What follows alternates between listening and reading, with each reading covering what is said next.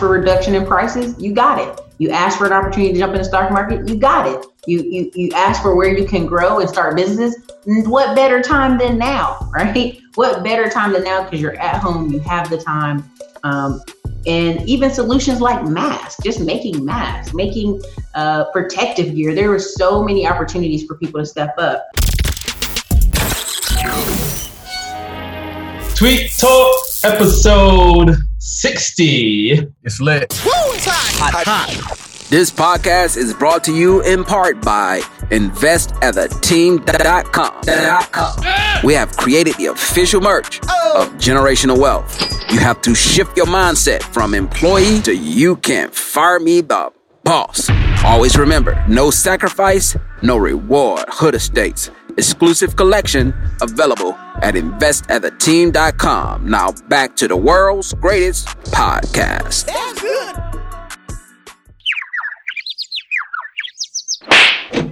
Are we on the air? Tweet Talk. What it sounds like to be the best. This is a Black Wealth Podcast. Yes. Build wealth, invest, own, and close the wealth gap. It's time to break down these financial concepts with your host, Mr. Top Millionaire himself, Charles Oglesby, and Raphael Husband. Episode Russell Westbrook, man, because we're doing the last number. We ran out of the full number. So this is episode Russ. It has to live up to the hype of Russ, and I think it will. All right. So as usual, it is the usual suspects, myself, Raphael Husbands. Find me on Twitter at Work Money Life. And of course, my co-host, Charles Oglesby, a.k.a. Todd 2 Millie, a.k.a. Todd Billion on Twitter. Say multi until I die or something? Multi till I die.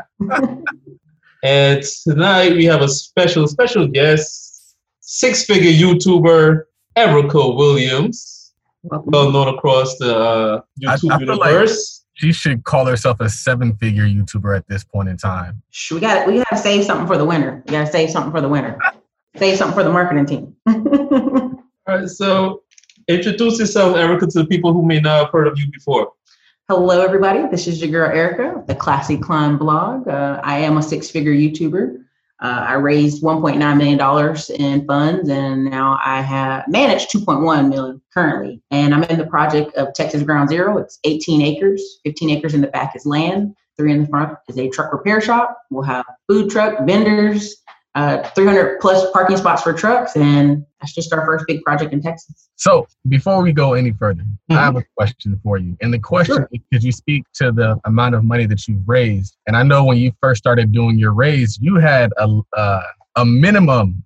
Do you think that minimum is important? And have you experienced a different business, I guess, kind of experience than other people who might be working with people with less money? The best thing I can tell you right now, I have people who invested over $100,000 plus with me. I can't even get them on the quarterly meetings. They're busy doing life. They're busy running businesses. I've had people who we let in for just a small squeeze space. Hey, let's squeeze on in for $1,500 or $1,000 or $2,000. They've been the most difficult to work with, most difficult to grow. And that's no slight. That's just usually you're talking about people who are in a different position. If you have 5 to 10K to invest in a truck or real estate in Cleveland or Detroit or Texas, you're just usually in a different financial position and your conversations are different. Yeah. And do you think that their expectation in business is more realistic as opposed to people who are thinking maybe this is like a lottery ticket? I'm going to put this money here and we're going to be rich tomorrow.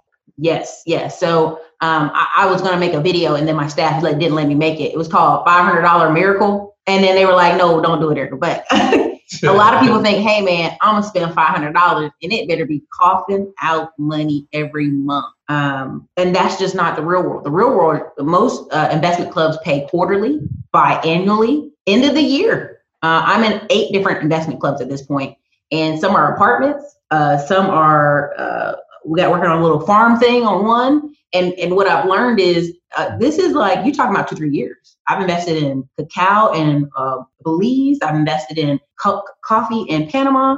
This isn't like, you better be coughing me coffee bean money every day. No, that's not how that works. Yeah. So there's a planting and harvesting kind of thing that you want to educate people on, that like, hey, we don't kill the golden goose every month to get eggs out of it. Like we let it grow, we let it build, and then we harvest. What do you got for Raphael? Yeah, so Erica is new to the show, and I'm sure we have new listeners listen to this episode too. I think I need to remind people what the format of the show is. Every week, me and Charles, we never talk about this, Charles. Every week, Charles and myself, we pull tweets. I pull tweets, mostly from Charles, and we just expand on them and talk about them, and tweets from the guests if we have one. And that's about it. But it's all about building backlog for what we need to do to move forward. And I think the way Charles started off this conversation, we need to start with one tweet from Charles. Where Charles, you said the rich get richer because the poor don't have patience. I just be out here living life, watching Instagram lives, watching protests at the Black House, because I'm just genuinely interested in what's going on. And I realized that like a lot of people are trying to rush things. They get into these opportunities and they're doing great stuff. And so you have they're buying assets. They're doing private funding. They've turned into the bank that we always said that we needed and we wanted. And then you have people who are like, that's cool, but like I need my dividend right now. I need that dividend. Where is that dividend at? And I just kind of realized like in investing, sometimes you got to let it come to you. And in business, sometimes you got to let it come to you, because a lot of what we're doing, we've been doing. And so I was telling somebody, I was like, I'm the same person now that I was then. Life just caught up. The world just caught up. E-com caught up. E-com caught fire. But I've always had an electronic commerce platform. And so I told people that you have to act as though you are before you already are. So if you know that patience is what leads to riches, you can't be out here making impatient moves and then wonder why you aren't rich. And so another thing is that having the money to be patient also helps as well. And so if you are investing your bill money, now you're going to ruin that opportunity. But if you are investing money and that you still have money to pay your bills and you have money to let that investment come to fruition, now we're talking you're making $40,000, $50,000, and $100,000 just from your investments, all because you let it grow. You let that tree grow. You let that business grow, because that's what it has to do. But then when it does grow, you're manifesting your wildest dreams. Now you're making money hand over fist. Now you're making more money than you could have ever dreamed. And so if you just wait, you can get rich. But if you rush, you might still be broke. And an example of that is the people who are looking for money in that immediate moment. If you're looking for money next week, you're going to end up getting a job. But if you have the ability and the patience to wait for that to come through, 3 years, 5 years, now we're talking about taking something public because you just found the right opportunity to create billions, trillions, as opposed to just another $100. What do you say to that, Erica? I was going to say, it's a habit too. Investing's a habit. So I almost had wished, instead of people giving a $500 lump sum, that they gave them $50 every week for 10 weeks, right? Because now they've built a habit, and it's not like, oh my God, I gave you $500, I gave you my last.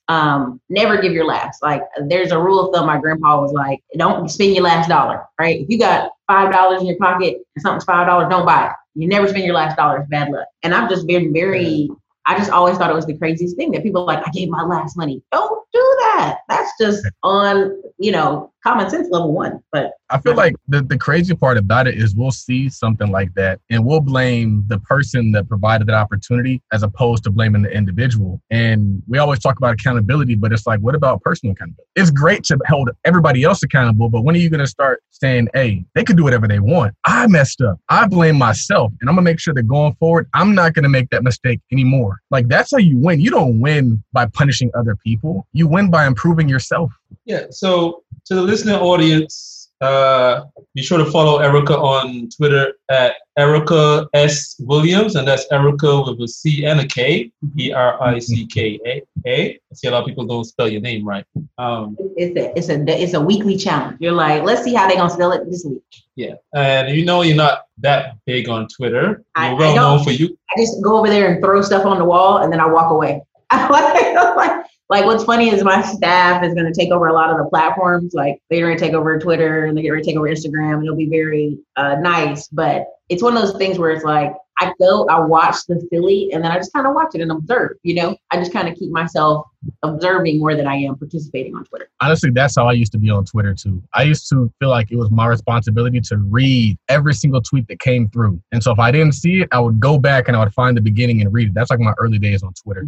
And now I kind of live on Twitter. But I don't live on Twitter reading. I live on Twitter producing. So I'm just putting out content, tweeting my thoughts. I don't really do too much reading what anybody has to say. But I also feel like that's just like a business principle as well. else. Like, I'm too focused on executing my own vision to really give a care about what anybody else is doing. Like, I'm not over here critiquing them and analyzing them. Like, they do them. They ain't paying my bills. They ain't paying for the little Noah's private school and his Rolex. Okay. So, well, I think the biggest thing too for me is I learned in this whole past 3 years, what is my big bucket? My big bucket has always been YouTube. So these other platforms, Instagram is nice. It's nice to have DMs, Twitter's nice. But honestly, when I go on YouTube, I've commented in other people's videos and they'd be like, yo, Erica Williams. And like, so it's funny to me because I'm like, as big as YouTube is, it can be small depending on what section and things you're in. So I feel like that's a principle that people have to understand, is kind of understanding where you need to double down and what you need to neglect. And so if Twitter's not yielding you dividends, you don't have to spend that much time on Twitter. But if YouTube is where you need to be spending your time because it's bringing in the most money, then you got to kill it. And you got to do cool intro videos. You got to upgrade your equipment. Like, that just makes sense. And so that makes 100% sense to me. And I would say for listeners, like, that's where you got to find. And that's all I was talking about. Like, you got to try a bunch of stuff. And when you find what hits, go all in on what hits. And then neglect everything else that doesn't hit.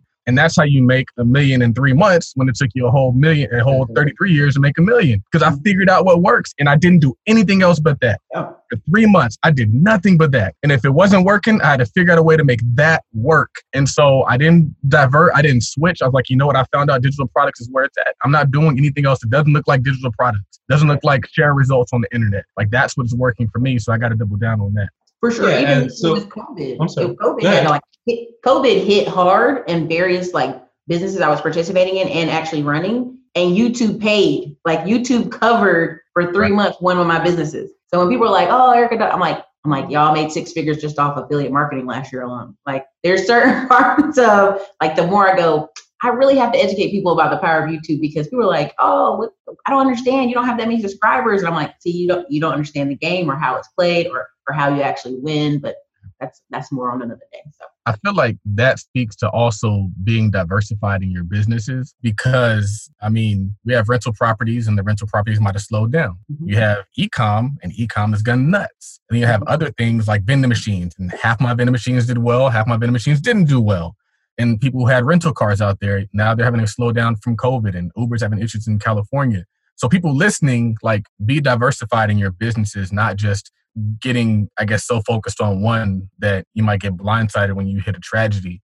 Yeah. I was going to ask you a question, but I forgot it. Raphael, where are you? Yeah, I got you. And Erica was just talking about investing is a habit. And if your money is low, Erica has a lot of videos about how to start off with, like, Stash and Acorns and all these investments I never heard of. Like, Lending Club I never heard of until I watched Erica on YouTube.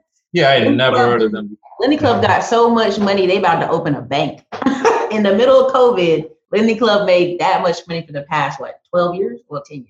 I mean, it's a lot of powerful platforms out there. But sorry, I just was like, what?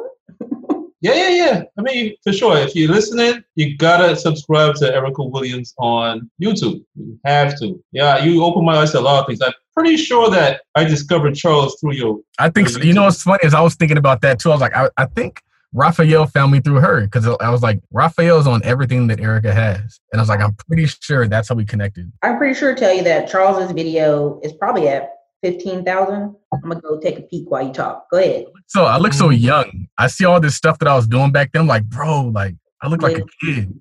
I just, people don't know I'm going on my sabbatical here in a few days. And I literally upped the personal trainer time 4 days a week. We upped the meal plan, like, because you'll see yourself, people like, oh, baby, we got to get back right. We got to do right. So, there's just certain things like, and there's a lot of pool parties in Texas. So I'm like, all right, now I'm going to be back. So yeah, you had your boat party, what, a week ago, 2 weeks ago? It's like 2 weeks ago, August 1st. So about like almost 3 weeks at this point.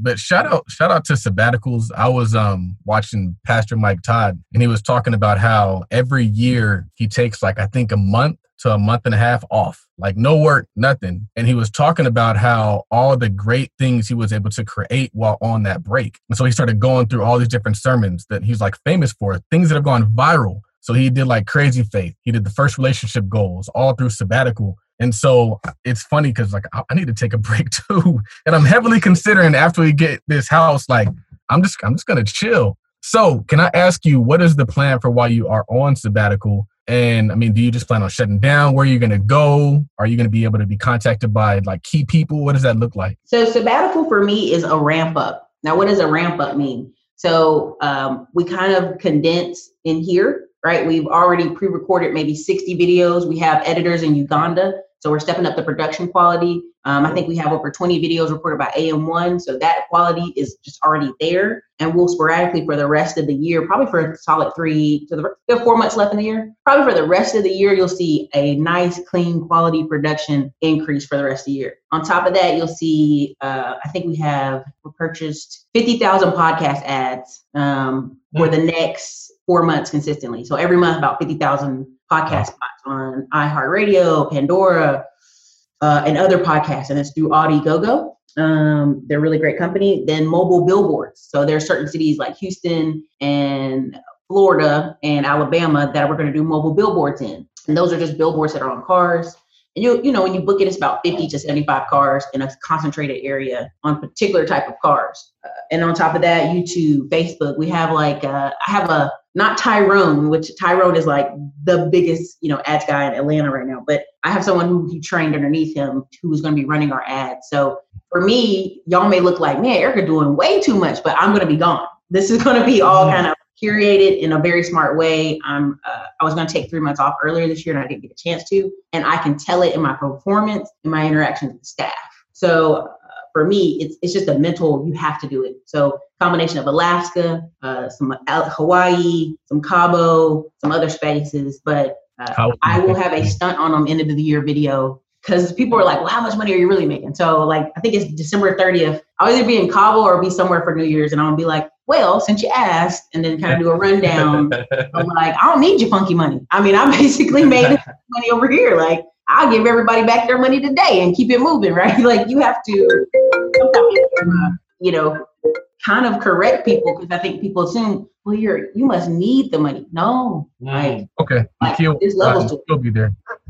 So there's just levels to it. So it'll look like, man, Erica is all over the place. These ads get on my nerves, but I will be on, sabbatical. That's the best way to say it. Okay. Wow. So you really want to have it ramped up. I mean, there was something that Jason Black said that was cracking me up. He was talking about shadow banning, which YouTube very much does for a lot of people. And he was like, you can't shadow ban a billboard. And ever since he said that, I was laughing, but I was like, he's right. If you're attacking it from all sides, whether it's online, mobile, in the audio, in cars, people get really familiar with your voice. People know, like, and trust you. People, spend more with you. So can you explain real quick for the listeners what shadow banning is? So shadow ban is, so here's the thing. The power of YouTube is so crazy that we're kind of on the first generation. We're now going to the second generation of YouTube. Let's say you're a popular channel, but your channel's about guns, or your channel's about Christianity, or your channel's about something particular that maybe YouTube, you've done something in the algorithm that they find maybe offensive or they don't want to promote on their platform. So all of a sudden, when you go to type their name in, they're like 10th person down on the list, right? Or they're on the second page of, YouTube, right? So you're searching for them and you don't find them as readily as you would other people. And so you got to realize this is a giant computer. It's SEO. Right now, YouTube has a lot of people hitting 100,000 subscribers. And so what we did is we realized, okay, we're shadow banned for various reasons. So what we've done is we've actually gone over and created other channels. So new channels, and those new channels have started gaining traction, but we work really hard on our SEO over here. And when you go Google my name, you'll find credit, you'll find trucking, you'll find a lot of stuff. And the topics on the channel have made it heavy, right? So it's a lot of topics. So the computer doesn't know what to promote exactly. And when you do that, YouTube can kind of like reduce traffic flow to you. Gotcha. And you said a way to get around that is to keep hitting from all angles. Yeah. So, I mean, the biggest thing Jason Black and several other people who have done is they've kind of take it to the streets. They do radio ads, they do billboards, they do other things. And what it does is it swamps the traffic onto the computer. It's coming from all angles. So then all of a sudden now the computer's like, oh, let's send lots of traffic here because, this is actually popular or people are searching this topic so much. The computer knows to not shadow ban it anymore. Gotcha.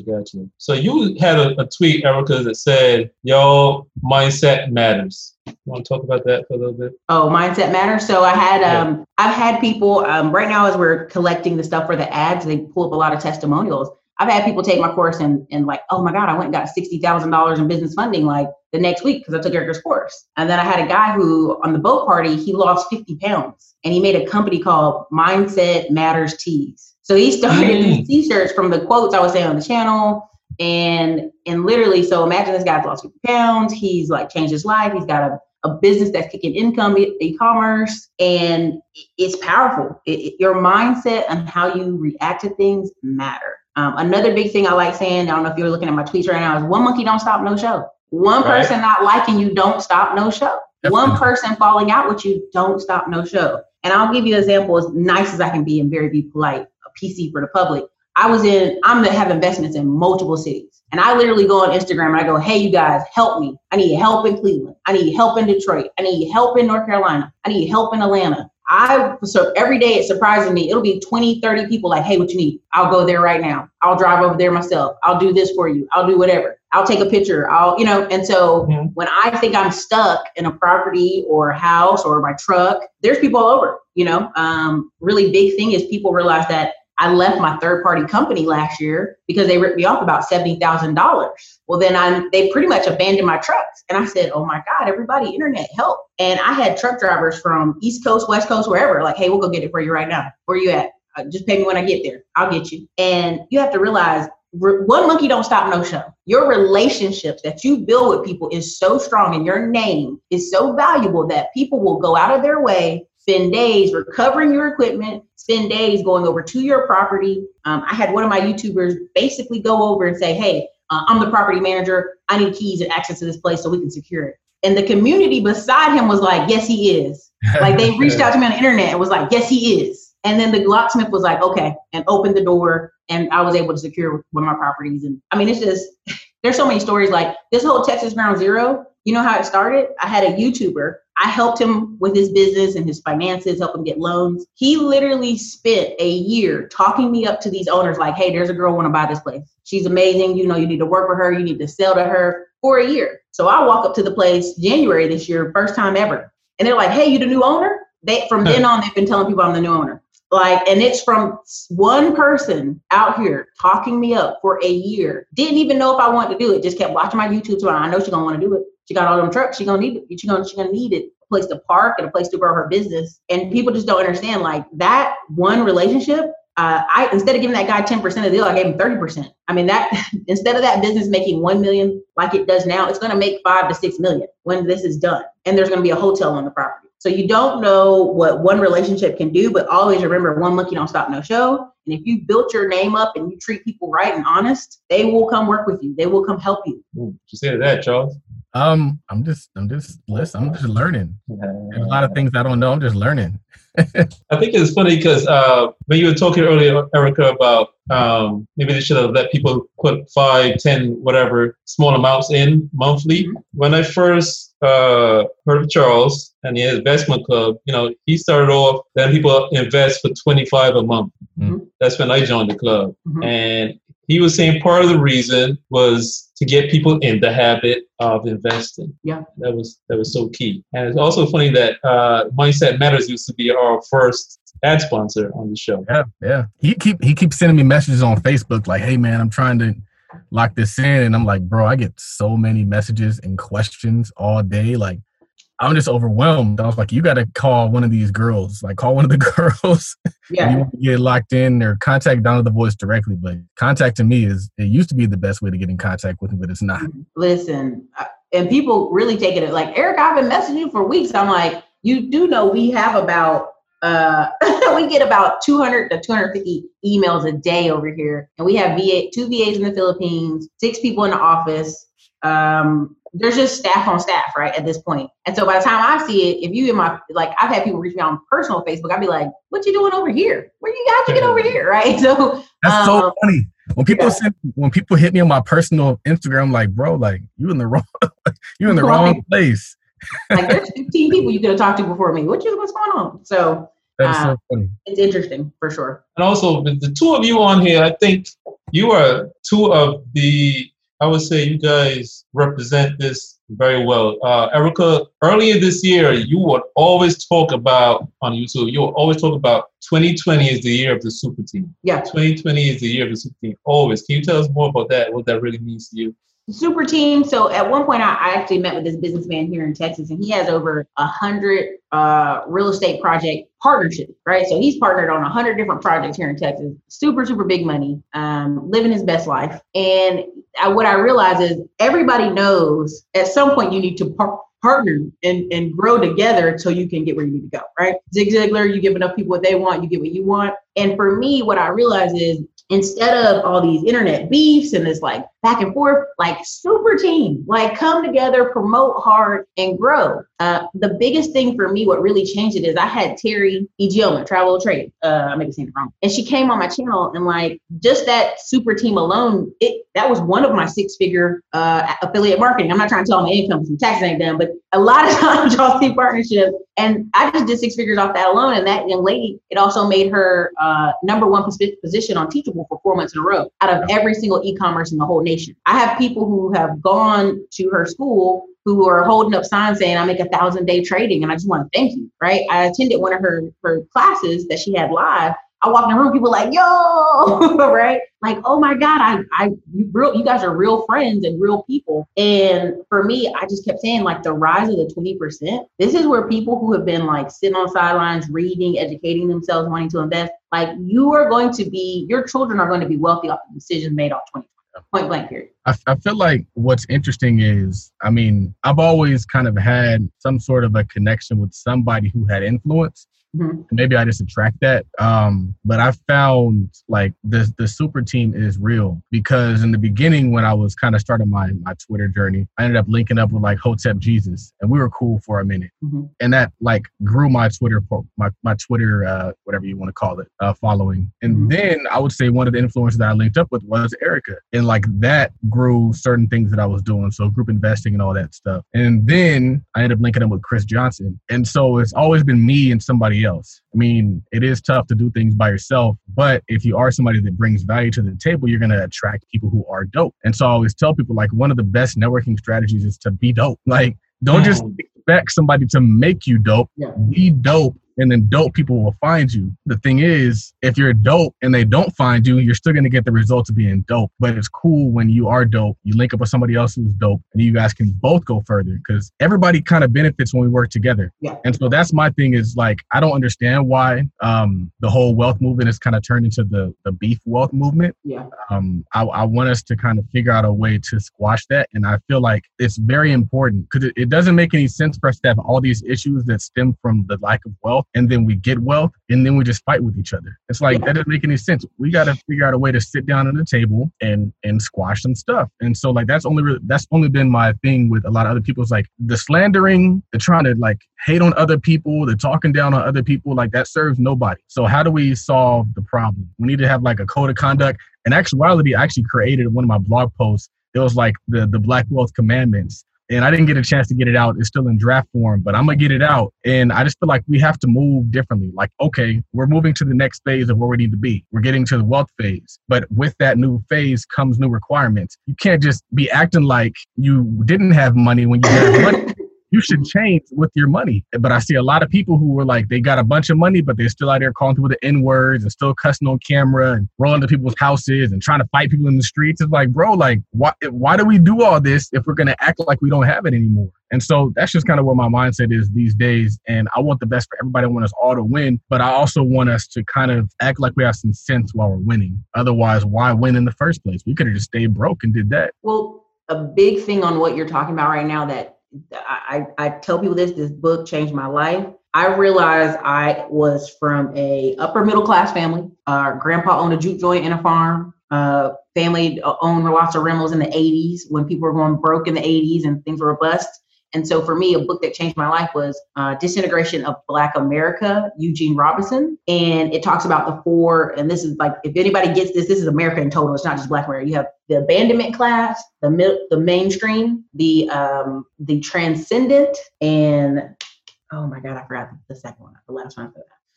But I'll bring it to you this way. Basically, abandonment class was a group of people who basically, part-time work, not always fully employed, sometimes welfare, sometimes, but back in the 1980s and 90s, they could go work in a factory or get a trade and move up in life, right? The middle is the average Black person is in the suburbs. 52% of Black people live in the suburbs or rural areas, and they're the middle. They go into work, they make money, their kids live in the suburbs, and they're having a good life. Then you have this transcendent class, right?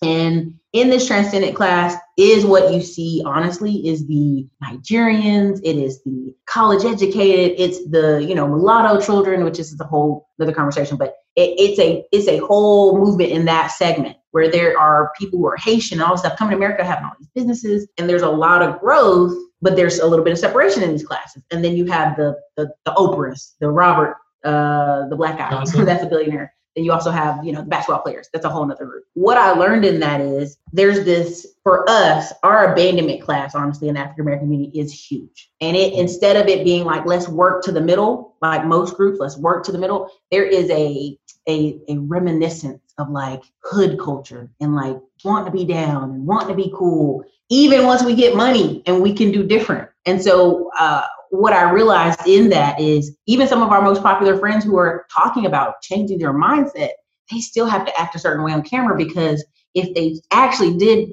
talk and change the way we talk when we have dinner with them, they would lose their audience.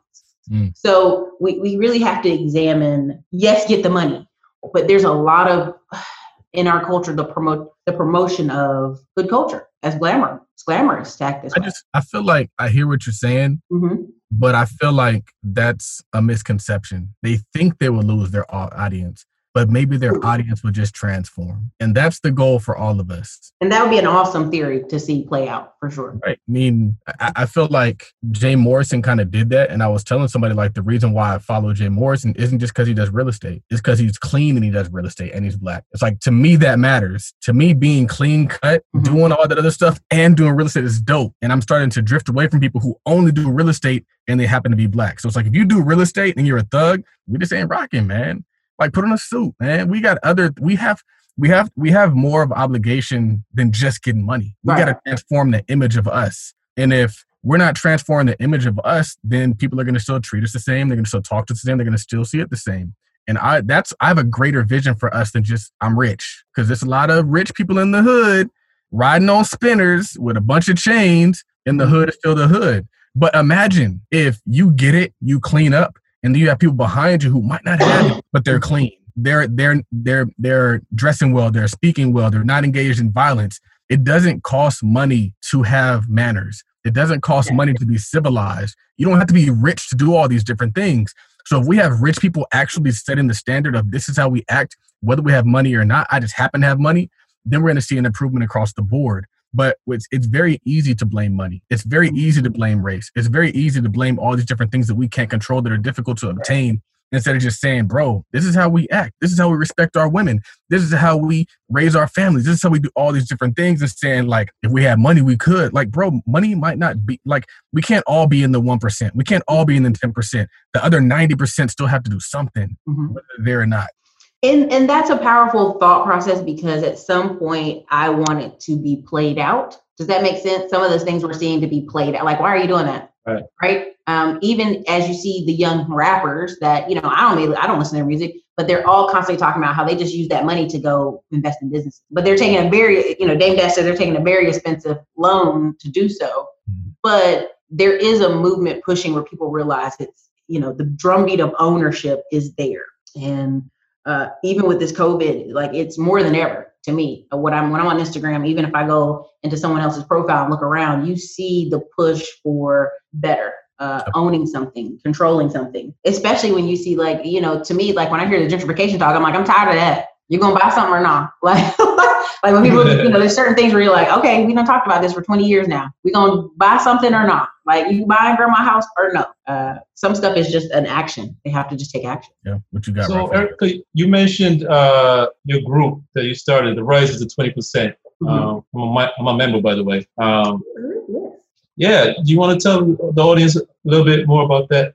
So, when this COVID thing broke out, people were like, oh my God, everybody, the sky's falling. I said, all right, take a deep breath. You guys asked for reduction in prices. You got it. You ask for an opportunity to jump in the stock market, you got it. You ask for where you can grow and start businesses. What better time than now, right? What better time than now? Because you're at home, you have the time. And even solutions like masks, just making masks, making protective gear. There were so many opportunities for people to step up. I had Mobile Home Elite come on the channel talk about mobile homes because guess what? There's going to be a percent of the people who hop into mobile homes because it's a way to have cheaper rent and like still be okay, take care of their family. And then there's going to be a portion of society that moves up.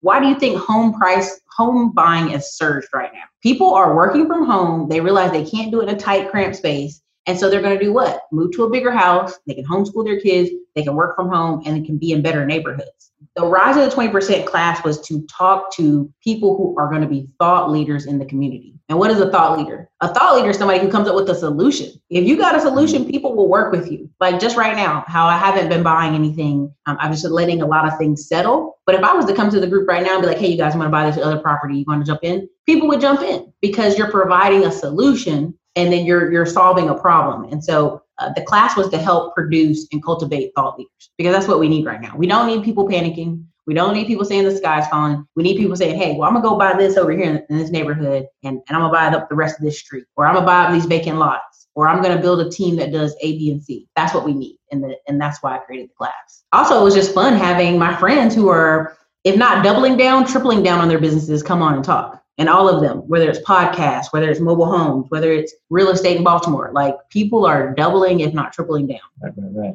Charles, you said you had a tweet said, get around as many successful people as possible. The reason why I posted that is because I realized like the reason I was able to do a lot of what I'm doing now, it wasn't just because one person impacted me. So it's easy to say like, oh, it was Chris, but it was also my conversations with Rashana. It was also my conversations with Andre. It was also my conversations and just my friendships with a lot of really dope people. And so I tell people, and also just working in the firm that I work in. And so you shouldn't see one person as that's the person that's going to get you there. Mm-hmm. Your whole circle should be winning. And so for me, you take little bits and pieces from different people. And so it's like, it'd be great if one person had all the answers, but the problem is their circumstances aren't the same as yours. And so you need to take from then what works for you and then go find other people. And you got to take something from them that works from them. And so I feel like it's not just about, I mean, it's like Jay-Z says, like everybody has to be rich in your circle. And I think Dame says it as well. And it's a powerful tool because it pushes you to become that. They say if you're around 4 millionaires, you're going to be the fifth. You don't realize why that is. But the thing is you're seeing stuff, you're hearing stuff, you're experiencing things. So it's not even so much the mentorship as much as it's just, okay, I see that they do lunch at this time of day and they have a meeting with this person while they're doing lunch. So maybe there's something to that. Okay, I see they drive this kind of car. Okay, I see they put their car in an LLC. Okay, I see they do all these different things. And those pieces put together your successful life. It's not just somebody telling you run ads. Like that's one thing, but you got to see the behind the curtain. And so I was saying, like, I don't really focus too much on people say, I'm watching what they do. And so people can come on, whatever they come on, and they can start spitting game. But I'm looking at the methods behind what they're doing so I can apply those to my life, because that's what I do. I learn and then I apply. I don't learn and then just say like, man, that's so cool. Like, no, I learn. And then I'm like, okay, well, now I got to be producing on whatever platform. I got to be producing on this. I got to be all these different things that kind of go in. But the point of that tweet was really as many people as you can get around that are winners, get around them. But in the same hand, you got to get away from the losers. And so if there's some people who aren't doing what you want to do, you have to avoid them. You got to end the conversations with them because the conversation won't look the same, won't sound the same at this point in time. And it sounds harsh, but it's like, if we're not talking progress, I don't really have much time to talk to you. I'll fit it in. And this is true for even people close to me. I'll fit it in to kind of get on the phone with you for 15 minutes so you know I exist. But if it's not a conversation that's progressing me, I'm not going to make an effort to put it into my schedule. Well, also too, you have to think about it. Usually when you're talking to people who are not progressing, you're kind of convince them of an ideal. So I remember having dinner one time. I was convincing 6 friends of something. I'm like, wait a minute, why am I convincing y'all of something that I'm actively doing every day? It almost has to be a light conversation. So the other week I had a problem. I was like, I don't know how to do this business part of this business contract. So I reached out to just everybody that I know was doing heavy business, Charles, all kinds of people. And out of like maybe 15 people, 10 got back to me because they were all busy. And they were like, boom, boom, boom, do this. You know, Chris Senegal out of Houston was like, boom, boom, boom, do this, offer this. You know, here are terms of advice, boom, boom, boom, offer this, do this. And it was lined up pretty well. And I was like actually taken aback, like, man, they all are doing big things. They're doing it so that they could identify a contract pain point. And so, you know, this is a $2.5 million contract. I needed it to be right before I went and paid an attorney, you know, all this money. And I didn't even know what I was talking about. Like I needed to know a frame point of what I was even talking about. And I would say that that's the power of social media. The power of social media is you can access people like that. And also the power of providing value and the power of having a podcast, the power of doing all these different things is you need to figure out ways to get those people around you. And so you can't just be a bum and then just have a bunch of Sorry. Like nobody wants to associate with somebody who's a bum, especially not successful people. And so you got to be aspiring towards something, and it might not be dope. And that's why I always tell people to put stuff out there, promote what you have. And then also what I think that Erica's doing that I meant to mention is, yeah, she's successful, but she's doubling down on her business. And I feel like that's so powerful. She's taking the money she's making and she's refining her systems. She's improving her systems, and she's not just going and buying Fendi and Gucci and all this other stuff. Like, if we were to be talking to somebody from a different business, they might have on the little Fendi brows, like visor, and they want to see the money. We got the chains on, but like people who are really getting it in business where money is required, not just recruiting and promoting and advertising, the money is in the streets. Like Dame says, like we got the money working. Like as soon as like I got money coming, and it's like I got an X amount of money just sitting over here, and it's like I could live really well out of that money. But I'm over here like, nah, I got to put it in the streets because that's just how I make my money. I make my money in the streets. I don't make my money recruiting you to be in the streets with me, if that makes sense. For sure. I mean, I remember there was one month I had made $72,000, and take a guess how much of it I got to play with. That was mine. Take a guess. 5. Huh? I said 5. 3. 3. I thought 3. it was being. By the time I upgraded, repaired, invested, turned stuff around, added new systems, added something else, like it was gone, all of it, right? And people are like, oh man, there's no way. And I'm like, yes, because it's a machine, right? You'll have this machine that will produce money, but if you don't take care of the machine, you don't take care of your staff, you don't take care of your properties, you don't take care of your trucks, you don't take care of your office space. You know, it's the little stuff that adds up. Like one time I was looking and there was something in the office that it was like $400. I was like, why don't we have that? Oh no, that's unacceptable, right? Like some stuff you have to say, this is unacceptable for me as a business owner to not spend $400 to upgrade this one piece. And more people would be like, Erica, just go buy a truck and a Jeep and a Porsche. And I'm like, but you guys are missing the fact that I'll be able to step away for 3 months and everybody on staff will still be doing what they need to be doing in 2 separate offices. Do you know what I mean? And also a full construction site project going on in 30 minutes away from the office. It's deeper than that, but they won't see that. And so that's why I said at the end of the year, I'll do a video kind of just outlaying like, you know, there's seasons of digging, there's seasons of harvest. There's a lot of good segments. I feel like it speaks to the idea that money is a tool, and also an idea that like the rich have money work for them. And so where other people might see like, oh, I got some money, it's time to live. Another person, a wealthy person, sees money and it's like, okay, how can I get this working for me? And so, yeah, you have a lot of money, but that money has a job. Mm-hmm. And so you can do multiple things with money. You can put it to work, or you can consume it. You can eat the tree. You can eat it. You can eat the tree. You can kill the tree, or you can take the seeds and plant more trees. And a lot of us, we want an orchard. We don't just want one tree. And so if you take all the fruit off of that one tree and consume it, now you're not going to grow as large as you can grow. And I feel like your goal is to grow a lot larger than you are now.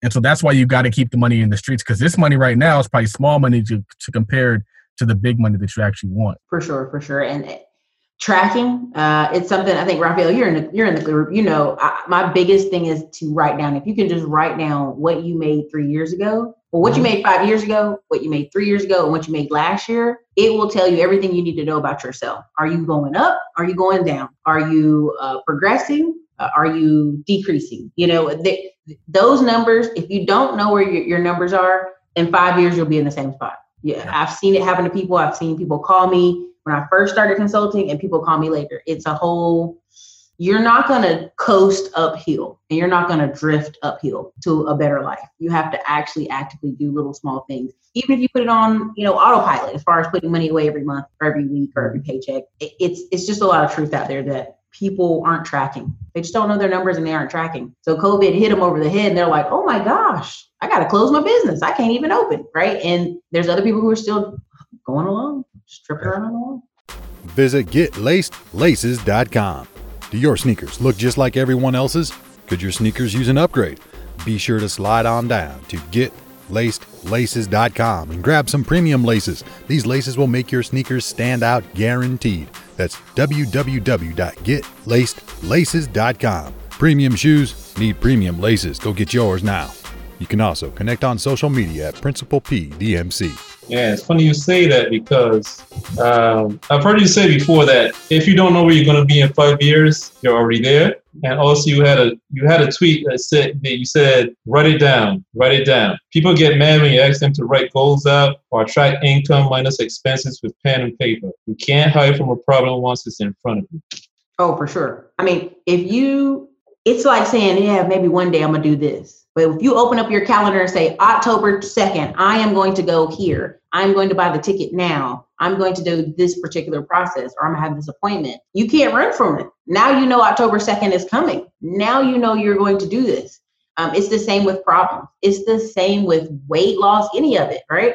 Pictures help you track. Okay, you know what you look like, know what you're supposed to look like, right? Or numbers help you get there. And so that's the number one thing. And I'm a creative person, and I'm kind of like, hey, I'm big picture ideal. Let somebody else deal with the small details. But that's the number one thing you can save your business is if you know your numbers. Like I get up and I look at QuickBooks every morning. I'm like, okay, this is what's going on. Okay. And we even have accountants that deal with that, but I still log in just to check. Like, let's see where we're going. Are we going up? Are we going down? A really great thing Stripe does is it'll say your past 4 months versus last year, or your past 4 months versus last month. And so now you're looking at your Stripe numbers and you're like, oh, well, we went up 25%. Great. What did we do different this month? Or we went down 50%. What have we done?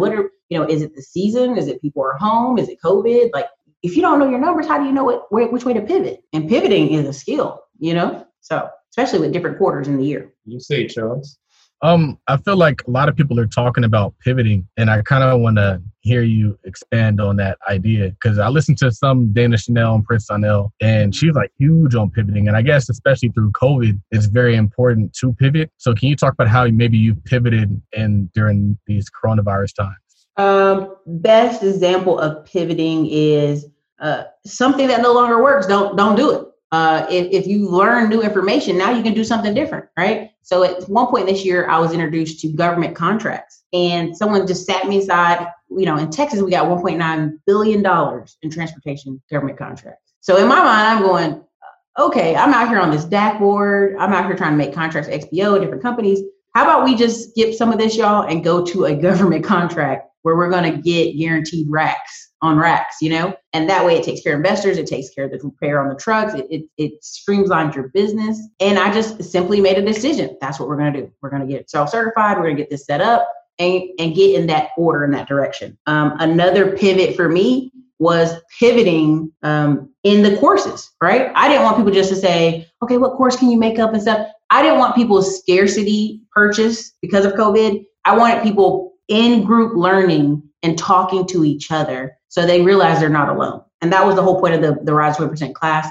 When they're in there talking to each other, oh, okay, well, yeah, let's partner and do this, right? So I had some ladies partner and buy trailers. I had some ladies partner and buy trucks. There's a whole group over there they're buying their own trucks. There are people trying to buy real estate and just people partnering in conversation and community. And in order to pivot, you have to be open to where you are and knowing you need to pivot. And that's the worst. When people don't know their numbers, they don't know where they're going, they don't realize they need to pivot. And there's a grace about things, right? Like, I'm not making fun of this one guy, but he was doing a lot of online video about cooking. And then all of a sudden he was talking about credit repair. And it made no sense. It was like a weird pivot. And everybody's like, you didn't set this up in a graceful manner. Well, of course, later found out he got sued by the government. They're like, yeah, you can't do that in Georgia. Georgia has changed its laws. You can't do that. And I was like, that's the power in knowing how to gracefully pivot. Reading the room, making sure you know your information about your home state. If your state don't allow you to do that, you should at least know that before you take off and use your platform in a way that could get you in trouble. Speaking of communities, I feel like those are very powerful. I mean, the investment club in the beginning was really just a community, but we have these situations where you have like these, I guess, ghettos, and there's a lot of like ignorance that gets perpetuated through these ghettos, and then you just get more ignorant. But you have these communities that we're building, these digital communities of people who are like-minded, who want more out of life, who are helping other people, who are celebrating their wins, and we're able to kind of create these environments that allow people to thrive in. And I think that's so cool. I have one, you have one. Your options one. Yeah, it sounds like you've been having a lot of success. And I know people say nothing but great things about the options community. It's grown so much. And so I just think it's cool. And I think it's really important. And it speaks to what I was talking about, is like getting around successful people, but also just getting around like-minded people.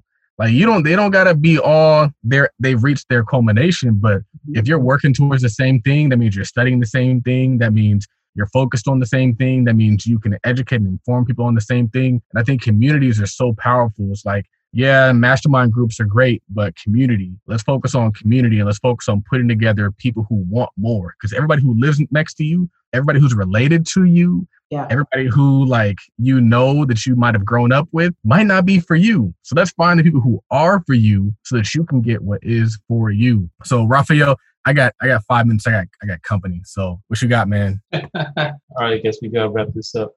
Well, before wrap it up, I was going. Okay. Real quick, I was gonna say, when he's talking about people not for you, I've been doing this for what, 6+ years, almost 7 years. It wasn't until I bought like $300, $400 worth of crab legs and like splurged on my family that my family was like, "Oh my God, what's your business doing?" Or that my cousin saw me on an internet ad on Instagram and was like, "Oh my God, you're really doing big business." So again, it's, go where you're celebrated, not tolerated. But I'm gonna go ahead and let you finish. Yeah, well, I guess we'll finish up without Charles, but I want to make sure before Charles leaves to say, first of all, happy birthday, brother. Thank you, sir. And I want to make sure I say that on the show. Today is Charles's birthday. Shaq 34 in his prime. Fine, man. I'm Shaq owns everything. So for me, I'm like Shaq. I got to get to own everything levels, like your shirt says, own or be owned. So we're looking at franchises. We're looking at whatever we can own. That's the goal. And you're really young. You got to realize how young you are. And if you look at Robert Smith and a lot of these people, it's that when they hit that 35 to 55, that's like a whole new level of stride. Man. Because now you have kids and it looks different, right? Wait. All kind of conversation on that, but you know what I mean. So that's what I'm here for. That's funny. I'm in Newark, New Jersey. That's where I think that's where Shaq was born. Mm-hmm. No, I don't think that's where he was born. I think that's where he grew up. I forget whatever it was, but he's part owner of the only movie theater in Newark, New Jersey. Mm-hmm. And he was supposed to do a big development also in New Jersey. I don't know what's going on with that now, but taxes is crazy in New Jersey. That's what's going on with that. Y'all going crazy in New Jersey. I'm like, if y'all don't stop, if y'all don't calm down, like New Jersey was the first to eat off New York, but now it'll be Florida for the next 20 years. Right. So that's something I always tell people. I'm like, pay attention. New Jersey was the first to eat off it and then got greedy. You can't have crazy tax level programs or siphoning of the money. You gotta don't kill the golden goose. I suppose, yeah. But I think the article about the one billionaire that left New Jersey and they had to readjust the whole budget. No, I heard you talking about it though, but I forgot about that. I gotta look that up. That guy talked with him. He said, if y'all keep playing, I'm leaving. And again, taxes matter, but that's all. Well, for now, New Jersey's still eating off New York because it's still slightly cheaper. But I'm not sure what's going to happen after COVID next year. But New Yorkers are running to Florida and Arizona. And this has been scheduled, though. A lot of these people told their CPAs they were leaving 5 years ago and to get their affairs in order. So we're just doing predictions off who told their CPAs and tax accountants. We're not even talking about people who are just regular day, everyday people didn't tell anybody and they going to pick up and go. That's interesting. And you have, I think you were talking about how people say that your YouTube channel doesn't have that many subscribers compared to some people. So, but I've heard you talk about the key is really having, you're like the Master P on YouTube. Like you got product. Well, listen, products, services, even the affiliate marketing, right? So you'll see I'll do emails and Charles is posted in there, Terry, Annette's Worth, Zion, Build Care. So a lot of these people, you're sharing a product that people want and people can buy it. So it's not even people buying from me, much as less they'll buy from other people. I find myself to be, there's a book called Super Connectors, and that's the best description of me. Like I've always been like, hey, you got a problem? I may not know how to solve it, but let me connect you to my friend. Let me connect you to this person over here that can help. Those kind of things. Yeah, I think that does describe you. You already are a super connector.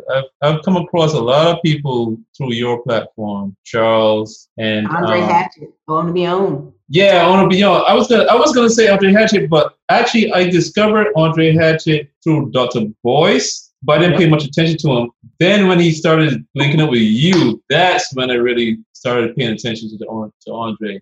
Shout out to Dre, sent me this shirt that I'm wearing right now, Own or Be Owned. I think he has one of the best slogans out there. I saw a guy on the street with that shirt on. I was like, yo, you know Dre? He was like, no, I saw Dr. Boyce Watkins wear this shirt. And for me, that cracked me up because I'm like, you could have something and they don't even know who created it. They just saw it on somebody. So I told him if he can get it on a basketball player, he really be, they're going to be acting wow.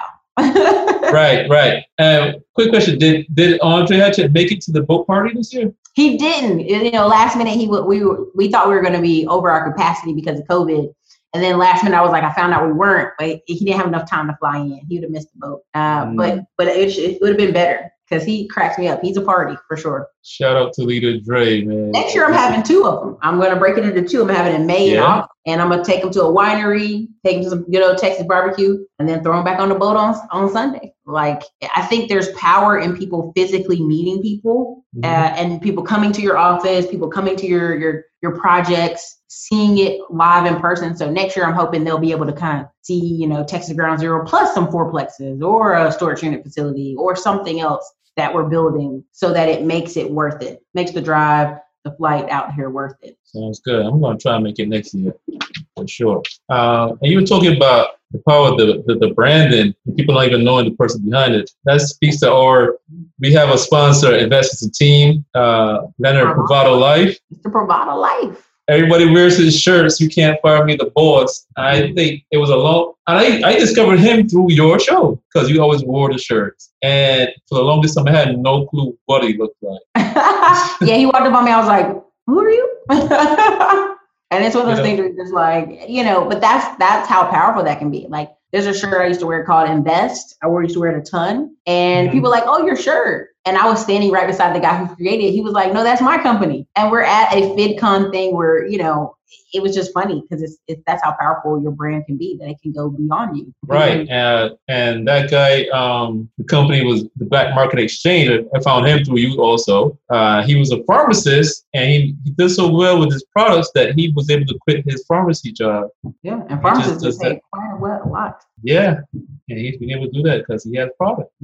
And you mentioned your project, the Texas Ground Zero, as you called it. Can you tell us a little bit more about that? Like, you did talk about before, but can you tell us what it is exactly? So Texas Ground Zero it's 18 acres.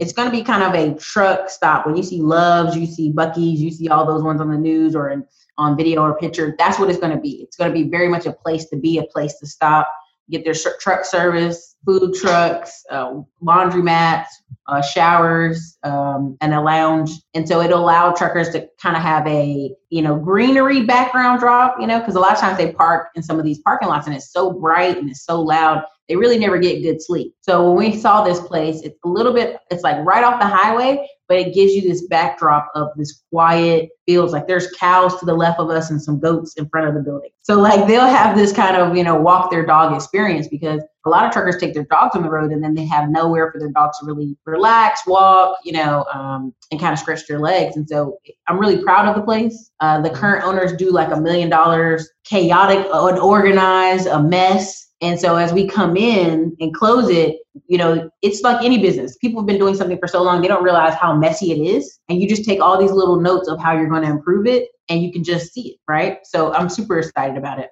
Cool, man. And I think hear you talk about it, you're doing something that Black people as a whole need to look to do, like taking over, like from the rooter to the tutor, like looking at all the parts of an industry and try to take it vertically. Like you have the truck repair, then you have a truck parking lot. You say you're gonna have a hotel so they can sleep there instead of sleeping in the trucks all the time. Yep. You're gonna have food cars and provide them with food. I also heard one time you said you have security so there's no lot lizards, ladies of the night. Excuse me, I meant to call them ladies of the night. I apologize. I didn't mean to call them the local colloquial term. And so the security, and here's the thing, the security's for everybody, right? The security guys will give you rides to the laundromat, so you got to carry your clothes all the way, They'll give you rides to the food trucks. They'll give you rides to the store because we'll have a lot of healthy food options in our little, we'll have a little container. It'll be a store, and that store will have, salads, fruit, water, some fruit, vegetables, things that they can have options, because a lot of times the truckers realize they're getting 400 pounds. How do they stop it? Or they don't want to die of a heart attack, or they don't want to have bad joint. And so a lot of truckers are trying to figure out, okay, how do I improve? Oh, this is how I improve. I go eat differently. Gotcha. And you had a tweet. This one was interesting. You said, try hard to work with Black drivers and mechanics. It's like Days of Our Lives soap operas. It is.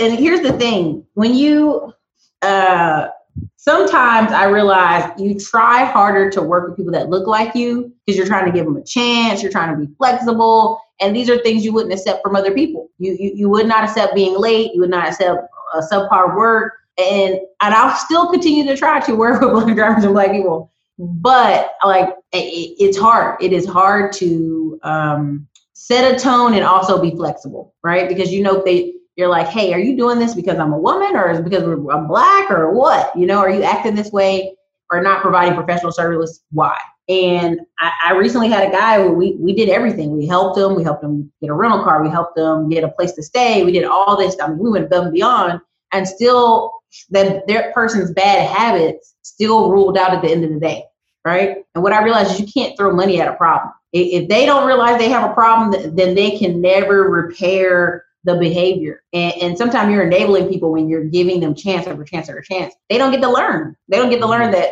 bad behavior has consequences. Yeah, I've seen that at my job. Like, the majority of the workforce at the bottom is African American, Black, whatever you want to call it. And the funny thing is, the company I work for, they when I first got there, they used to promote in-house a lot. And they've given a lot of people a lot of chance. Like, people from the hood were able to move up in the company, but there was so many people I see there, like, all this opportunity around us, and you just content to either just sit there at that little hourly wage, or you just try to work the minimum amount of hours you can work so you can keep your benefits or whatever. And it's just sad seeing the mentality. It just breaks your heart. But and here's the thing. Let's just be really honest. Like, if a company wants all A players, they got to pay money for A players. So a lot of companies get B and C players.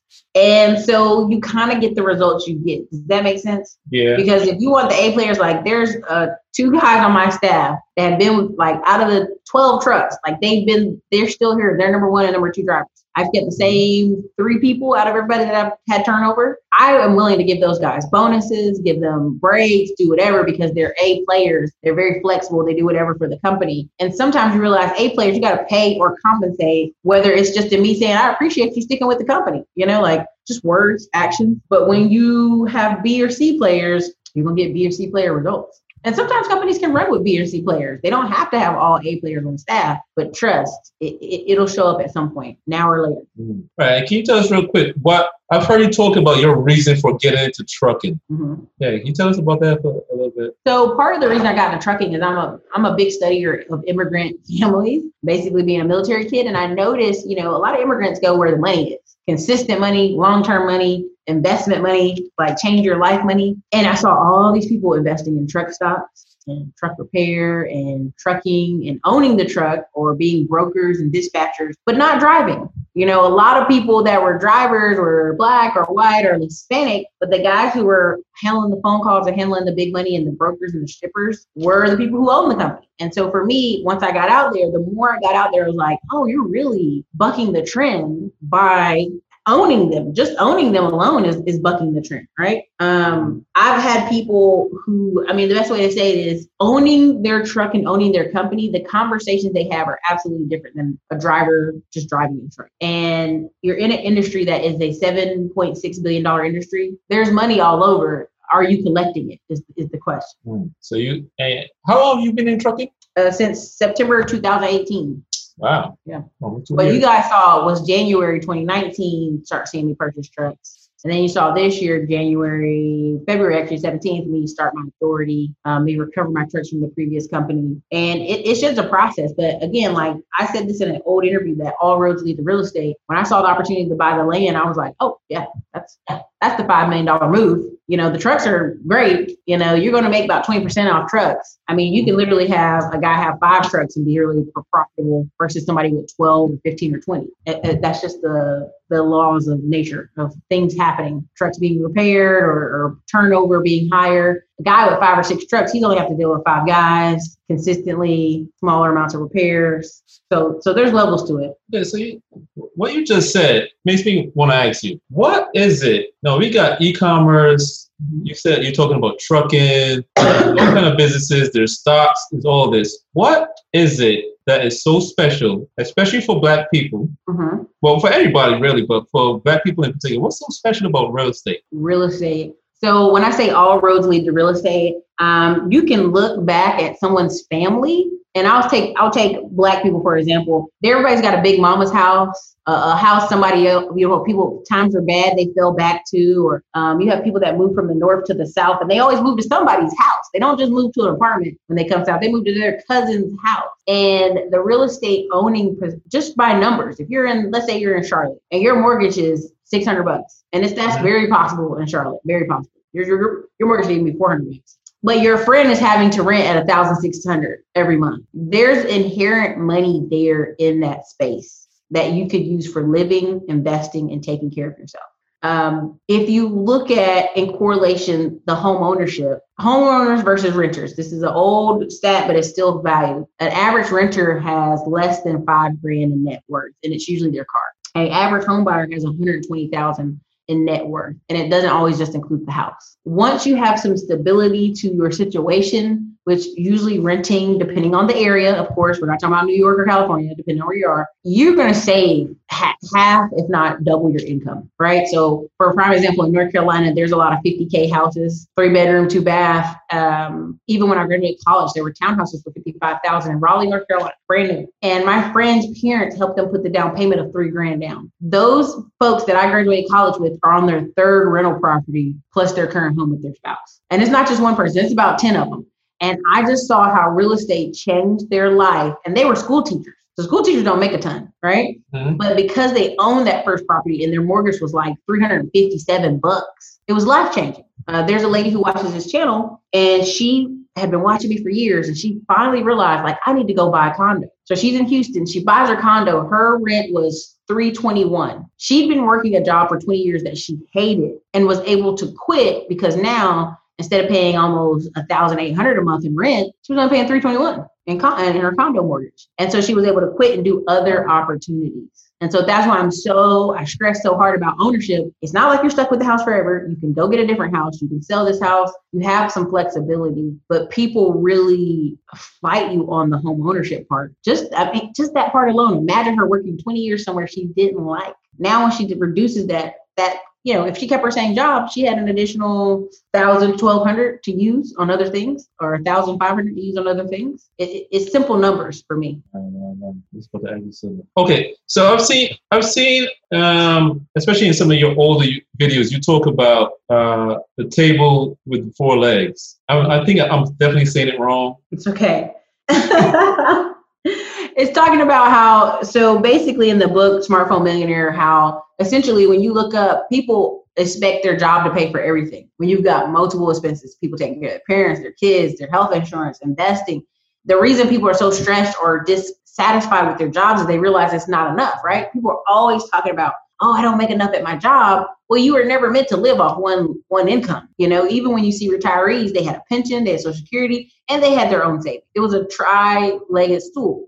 So now when I talk to people, I go, okay, are you building the streams of income to free yourself? So for me at the time, it was Lending Club. It was investing in dividend stocks. It was investing in e-commerce businesses, digital courses. So I had multiple legs holding up the table. When you lose just your job and that's all you've ever done, you didn't save any money, you didn't invest it anywhere, you lose your job, it's a fire. It's like emergency. But people who, like, when I had my surgeries, I've had 2 different major surgeries here in Austin. I could sit back and breathe a little bit because I had money that I invested. So I knew I could pull it from somewhere. I could live off it a little bit. There was wiggle room in it. Yeah. So it's funny watching your channel got me into a couple of years ago when I was going through some rough times and broke, and I was like, gotta do something. And I would always watch your videos. You talk about you gotta do what you gotta do, Uber, Lyft, something like that. I said, man, I gotta jump on this. I gotta get some money. Get some Uber. The car was too old, so I did Uber Eats, and I kept doing it. And it's like it was all inspired by you. I want to make sure before you leave that you give us maybe a couple of minutes to give us your journey, because I think people like you've come such a long way. Now you do trucking. You've got Texas Ground Zero. You have all these products and courses. You have the book Smartphone Millionaire. You've got all these things going on, but your older videos still have a lot of value. I think your story has a lot of value for the listeners. Can you tell us about when you first came to Austin, Texas, and your journey a little bit? So I came to Austin on a coin flip, and at first I was working in military sales and clean. And then when I got to Austin, I started working in apartment management, and I was delivering pizzas in the afternoon because I was like, okay, I need more money than this, right? How do I make extra money? Well, once I started delivering pizzas, I was like, oh, well, I don't need this much money. Like, I'm just, my bills are lower now, right? So what I ended up doing is started looking for ways to invest it, right? Because I didn't want to just stop delivering pizzas. So I realized as I was delivering pizzas, I was learning neighborhoods. I was learning, okay, what's over here on this side of town? What's on this side of town? I was learning a lot. And I was able to use that later in real estate. But at the point of that is I was reading books that were like changing my mind because I had previously been a business owner and knew, okay, you're only going to do this for a little while before you open up another business. And so for people here, what's funny is my friends were like, well, you should just focus on this one thing. And I was like, nah, I know what I'm talking about. And as I was working at the apartment management, I saw a painting company that ended up making a ton of money off of us because I had told the complex, hey, look, hire a painter full-time for the year so we can get rid of all these outsourced companies. And they were like, oh, we're not listening to you. Like, you're just a buildings manager. Well, I knew people were dissatisfied in the community. And at the end of the summer, we had 175 people not renew their lease. So now this apartment complex that could have saved a lot of money, ended up spending like $300,000 on outsourced painting to sand the doors, clean up the apartments, change the colors, do all this stuff just to get it up to snuff that they could have had a 1 or 2 guy show working day and night on the complex. And I ended up talking and taking to lunch the guy who had his painting company that was making all this money. And what I realized is it just was a lot of money in service. And that's why I'm so big on service businesses. So I started a painting and fencing company with my friend, Mr. Bryant, here in Austin, Texas. And at the end of the day, I looked up and I had completely changed my life. I wasn't delivering pizzas anymore. I wasn't in the apartment industry. I was at my apartment making YouTube videos and answering the phone, taking payments for the fencing and painting company. And then as I just kept growing and progressing, then I was able to invest in bigger, larger opportunities because the money was there. And a lot of times what happens is people get to a position and they're like, oh, okay, I'm comfortable. Oh, I'm making 10, 15K a month. I don't have to do anything else. I can just chill here for years. And there's a great movie called Dune, D-U-N-E. Watch the original. Don't watch these new remakes. They suck. 1984 classic. Go straight to the classic. It's on HBO right now, I think, Netflix. Okay. And I watched it, and this guy was saying, well, Father, why are we moving? And he said, son, there is something within us that sleeps when we do not grow. When we don't change, we don't grow, we don't experience it. Something inside us sleeps. And he was young, and he looked at him like, okay, whatever, Dad. Well, then in the movie, he goes through a ton of things, and he becomes a whole different person. He even changes his name. And he goes and he screams out, Father, the sleeper has awakened. And what I think is happening is a lot of people just awoke that they've been sleeping and they've been coasting the past couple of years before COVID. I'm not as strong as a few people that watch on YouTube. People on YouTube are like, oh, if you weren't prepared 2 years ago for this, you ain't gonna make it. And I don't believe that. I truly believe some people have awakened and can turn the ship right or left this year. There's still 4 months left in this year. You do not have to give up on your life or give up on your situation. And to me, some of the people I see riding in the streets are giving up. I'm mad. I'm frustrated. And it's like, don't waste this time. Don't waste this time protesting. Use this time to pivot. There are still tech companies hiring. There's still hospitals hiring. Use this time wisely is what I would say, because 73% of people are still working through this whole thing. Yeah. And can you touch on real quickly? Because like I was saying, you do a lot of things now. And to look at you now, it's like, wow, Erica is doing a lot. She's doing multiple things. I want to be like Erica. You always be better. Be better. That's what I tell you, shit, be better than me. I done made enough mistakes. Be better. Well, you say that you don't do so many things at once. You pick one thing. Hyper focus. Like right now, the past 90 days has been nothing but Texas Ground Zero. Every day. This and the boat party. Just getting ready for this. Like the staff, I'm not that I've ignored them, but I'm like, all right, do your job like you're supposed to do, because every day all I'm gonna be talking about is closing this place. Getting this place closed, getting all this paperwork done, getting this dirt out here, getting these things moved around. That's my hyper focus, right? So before that, in the beginning of the year, my hyper focus was like building Rise of 20%, building the course, building the community, letting people talk, and making sure that class worked well. Well, before that, my hyper focus was, October, November, my hyper focus is always tax lien. What's some good opportunities I can hyper focus on for a little bit? And it's almost just like 90-day projects, 90-day pushes of one thing really hard. And it'll make the difference, because once you set up a lot of your businesses right, they can kind of just go after you set them up right and you give your staff instruction and SOPs, standard operating procedures that they can do. Right. It's kind of like Charles. Charles is like, when you say staff, like, Charles is like, you do take care of it. I don't even want to see certain problems. Like, So Charles, I got this idea for this thing. Do it. I think we should do it. Like, you ready? Like, you want to hear the idea? Like, Philly? It's like, nah, just do it. And then we just pivot from there. We just, a big thing here on this show that we talk about is get started and get fancy later. Like when we started, this podcast started from, I started helping writing for Charles's blog. And then one day I started noticing that a lot of times he would tweet something and people would say, can you expand on that? Can you explain? And most of the time he didn't, because he just kept going. He just kept moving on. So I hit him, I was like, yo, I got an idea for a podcast where we can just expand on your tweets. And he was like, at first he was busy. He didn't even answer me back. Then I hit him up again. He was like, yeah, let's do it.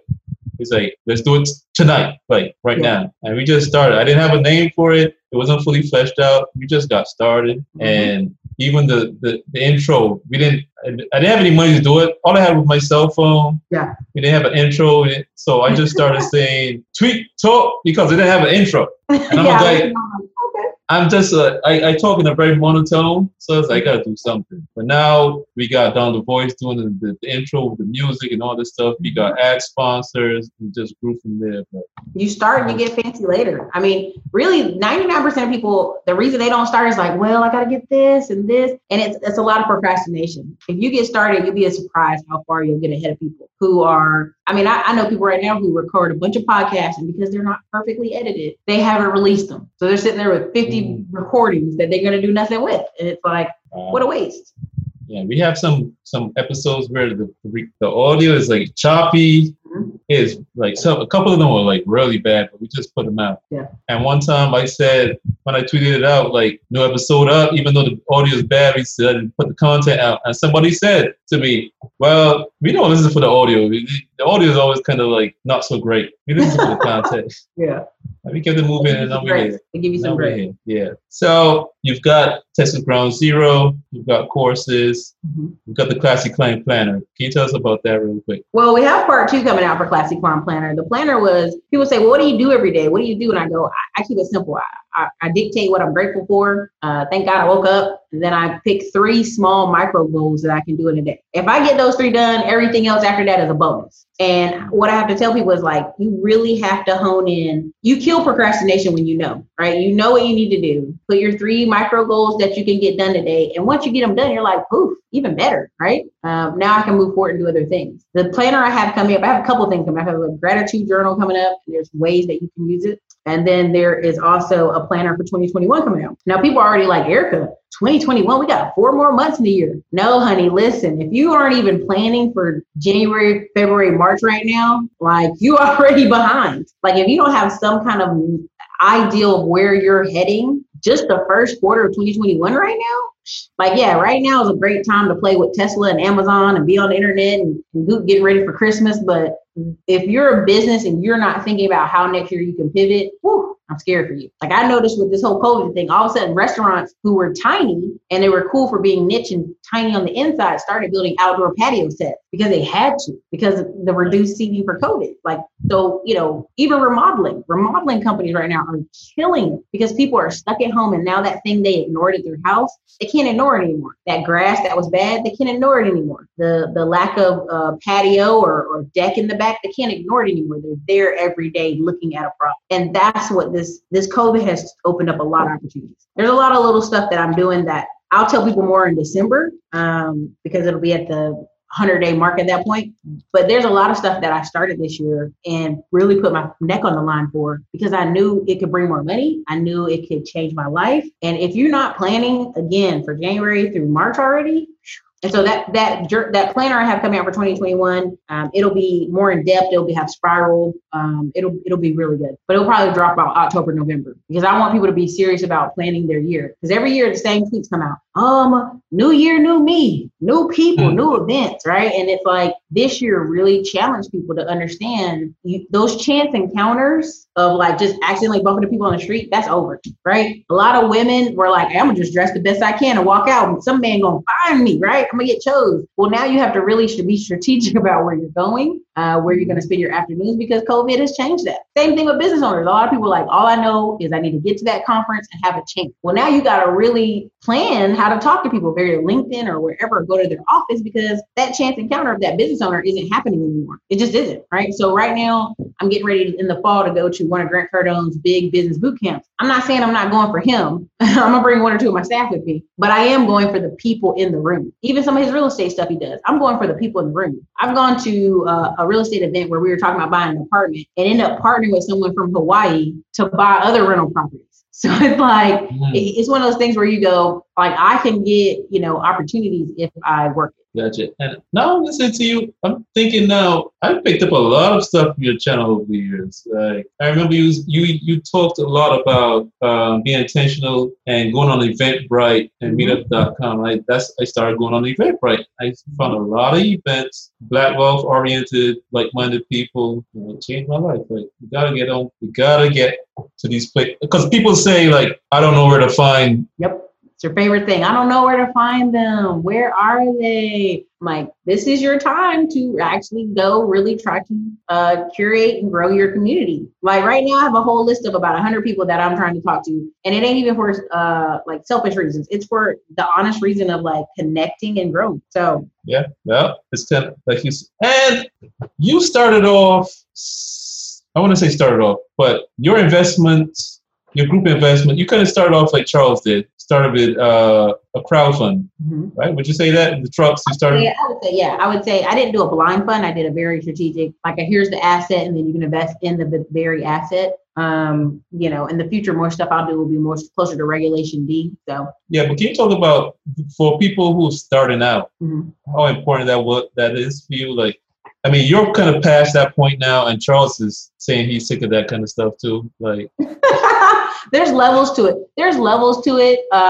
Once you buy the first truck, you're like, all right. Once you buy the first house, you're like, okay, now you're getting to the grind of operations, and you get in the grind of wanting to grow into bigger projects like an 8-unit or 12-unit, or let's buy some land and build from the ground up. Let's really do some cool stuff, right? You just get into a different mindset after a while. I will say, I proposed it as an opportunity for everybody to make money and grow.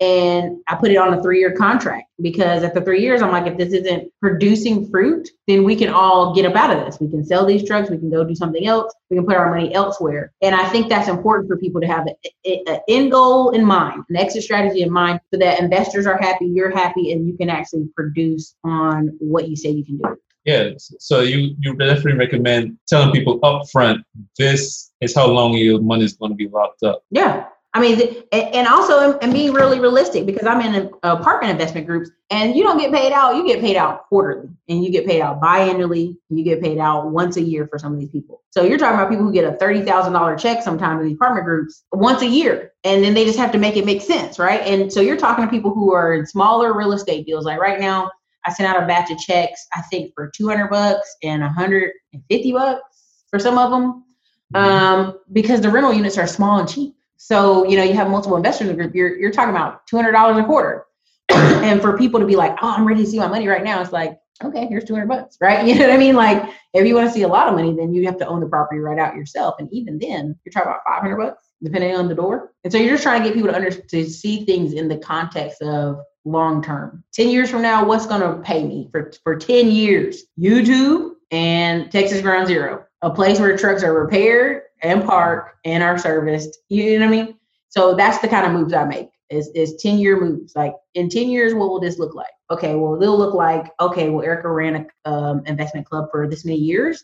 And then afterwards, she had government contracts, you know, on the remaining partnerships she had with trucks.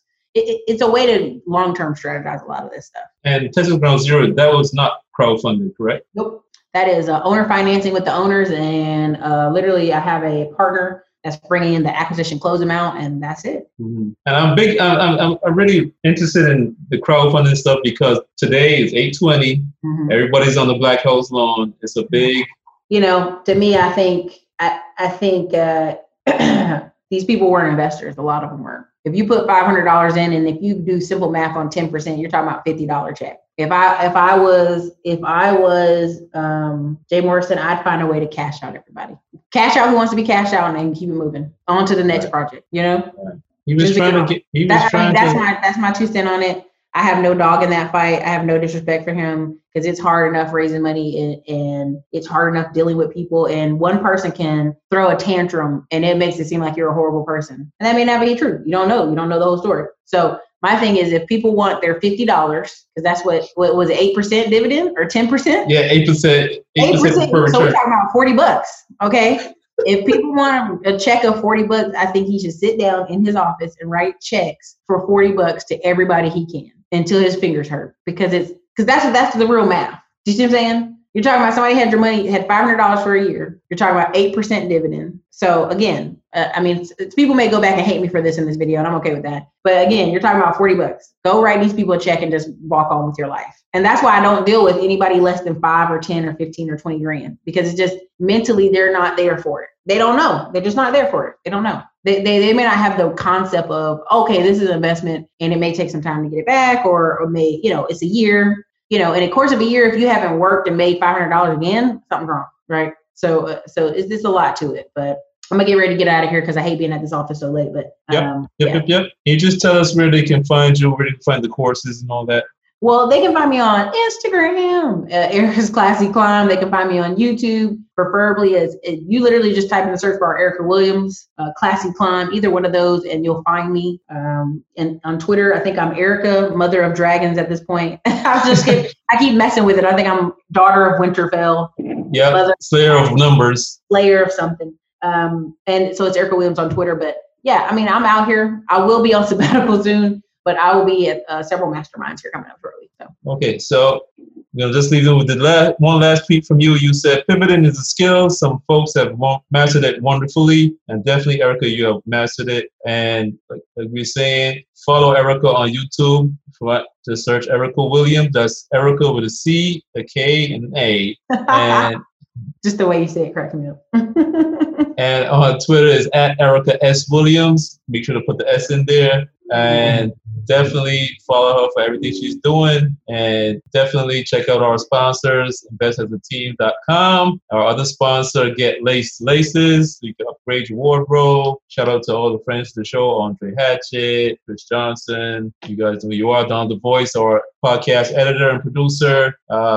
Everybody out there, be sure to check out toddcobbett.co for all the courses. Shout out to Charles. It's his birthday today. He just hit $2 million in cash. He just had an article in Forbes. Shout out to Charles and everything he's doing. Check out our ebook coming soon. Don't be a little bee, start a little business at gumroad.com/tweet talk. For Charles and Raphael and Erica Williams, Tweet Talk episode 60. We are out. Peace. If you've reached the end of the show, thanks so much for listening, and we value your time, and that's why we want to give you the best sounding, best produced quality of content we possibly can. And this podcast you've been listening to has been edited and produced by yours truly. I'm Donald the Voice. I'm a 10-year voiceover artist, narrator, and production specialist that wants to see only the best, life-giving, equipping, and long-lasting content be produced to help others. So, if you have commercial, video editing, or other production needs, I'd love to talk with you. That's right. Visit DonaldTheVoice.com and hit the contact page to talk about how we can work together to bring your content to life. Okay, so you're not an email person. Well, you can also contact me on Instagram at DonaldTheVoice or on Facebook.com/Donald.TheVoice. I'm looking forward to talking to you.